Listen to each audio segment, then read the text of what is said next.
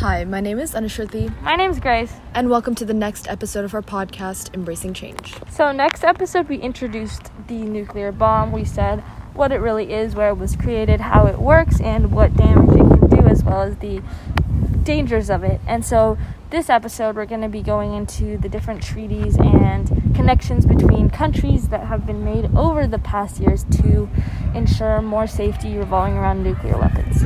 Yeah, so on August 5th, 1963, there was the Nuclear Test Ban Treaty formed, and this was after more than 8 years of difficult negotiations. So the UK, the United States, and the Soviet Union, they signed the Limited Nuclear Test Ban Treaty.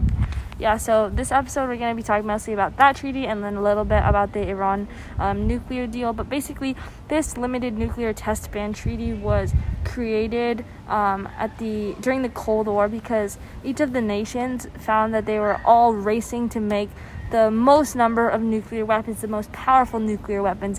And they all sort of realized that this could be very, very dangerous, and also the testing of these radioactive bombs could also lead to a lot of different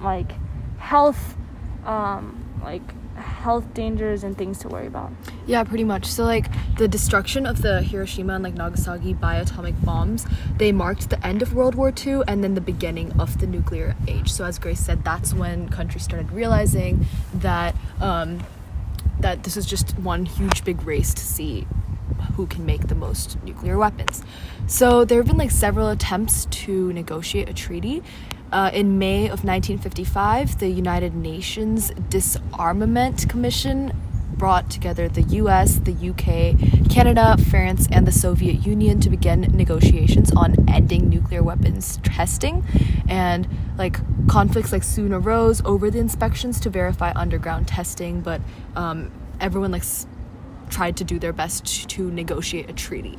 Yeah, so the Soviet Union and the US then sort of suspended nuclear tests for a bit, but John F. Kennedy, who was the president during that time, really wanted to just ban nuclear weapons testing. He was very, very against nuclear weapons, and he thought that they were just a big issue within the world that could cause a lot of destruction, and they were too risky if they got into the wrong hands. Yeah, and so President Kennedy, he met with the Soviet premier in Vienna of June 1961, and this was 5 weeks after the defeat of the U.S.-sponsored invasion of Cuba at the Bay of Pigs. So then after this invasion, the U.S. president his presence sort of weakened because the Soviet Union leader sort of got the impression that he was more weak, and so this was negative on the U.S. And there was also a lot of pressure to resume testing. Yeah, so at the end, President Kennedy was unsuccessful in his efforts to reach to that agreement, and then announced the resumption of atmospheric testing. So Americans resumed the testing process on April 25th of 1962. Yeah, and then also the Cuban Missile Crisis was a big deal because it just involved a lot of destruction, and President Kennedy as well as the Soviet Union leader realized that they were coming really, really dangerously close to a nuclear war. So they began even more efforts to finally reach an agreement between the two nations and reduce tensions, and this led to the treaty. Yeah, so the Limited Nuclear Test Ban Treaty was finally signed in Moscow on August 5th, 1963, and this was signed by the U.S. Secretary and Soviet Foreign Minister at the time, and then it was also signed by the British Foreign Secretary. And one day short of the 18th anniversary of the dropping of an atomic bomb on Hiroshima. Wow, that's interesting. So yeah, basically this treaty just prohibited nuclear weapons testing, including underwater, in the atmosphere, in outer space, it allowed underground nuclear tests, but the radioactive debris could not fall outside of the boundaries of the nation conducting the test, so it couldn't affect other areas, other people, other nations, and they also worked towards just a complete end to the arms race to stop this just aggressive race to get more nuclear weapons and more just missiles. Yeah, so this is everything that the treaty kind of had on it and what everyone signed off on. Yeah, so moving a little bit on to the Iran nuclear deal, I just want to talk a tiny bit about that because I actually am doing a history project on it right now. That's like, do you have a final for your history? What is your guys'? We do have a final, but it's not related to nuclear testing or like research project stuff. Interesting. Yeah. Okay, so yeah, basically in history we're getting an option in my class to choose between different like world affairs, I suppose. Which is why Grace is so knowledgeable. No. Nuclear but weapon yeah, testing. on the Iran nuclear deal, basically, so Iran and the U.S. have had a very long, complex history, and both sides have argued and just been allies at points and been enemies at other points, and eventually this ended up with the Iran nuclear deal because the U.S. and a few other European nations wanted to limit Iran's nuclear testing abilities because they knew that Iran was producing a lot of nuclear weapons and they had a lot of power to do so.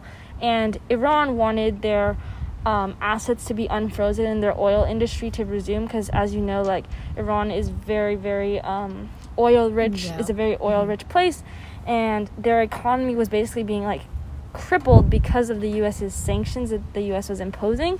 So the deal in the end was that Iran would have to lower its amount of nuclear testing and nuclear research and also allow external inspection of their different facilities in exchange for the U.S. Lifting the sanctions. Oh, interesting. I did not really know about that. Yeah, it's fascinating. Yeah. So moving on to like which countries have nuclear weapons and which ones have like the most. Starting off with the like top 9, so like going from the 9th to 1st, we have North Korea 9th place, and then Israel, then India, Pakistan, United Kingdom, France. China is top 3. US is the second one, actually, surprisingly, and Russia's number 1 with 6,257 nuclear weapons, out of which 1,458 are active, 3,039 are available, and then 1,760 weapons are retired. Yeah, so it's actually fascinating because if you look at from 9th place to 3rd place, which is North Korea to China, each country has within like 40 to 350 nuclear weapons, right? And then you look at all of a sudden, the like US and Russia, and it's like over 5,500. Yeah, it's crazy. And once again, these are not like exact numbers. I believe like this is just an estimate, right? Because this was made, the source that we're using to do this was made, I think, beginning of 2022. Yeah. So we don't know when you'll hear this, but that was just the estimated one around January 2022 in the world. Exactly. So I think that's about it for our episode today on nuclear weapons, nuclear treaties, all those different things. But we hope that you got a little more information on this topic and know how dangerous these weapons are and what steps countries are taking to stop the usage and to protect others. Yeah, I think weapons in general, like they're just so, I don't know how they're necessarily helping the world, because yes, we need to defend ourselves, but there's so many other ways to do it peacefully, and I think this is just causing a lot of complications. We love peace. Ruin our earth. Which is why we always say peace at the end of our videos. That is true. Peace.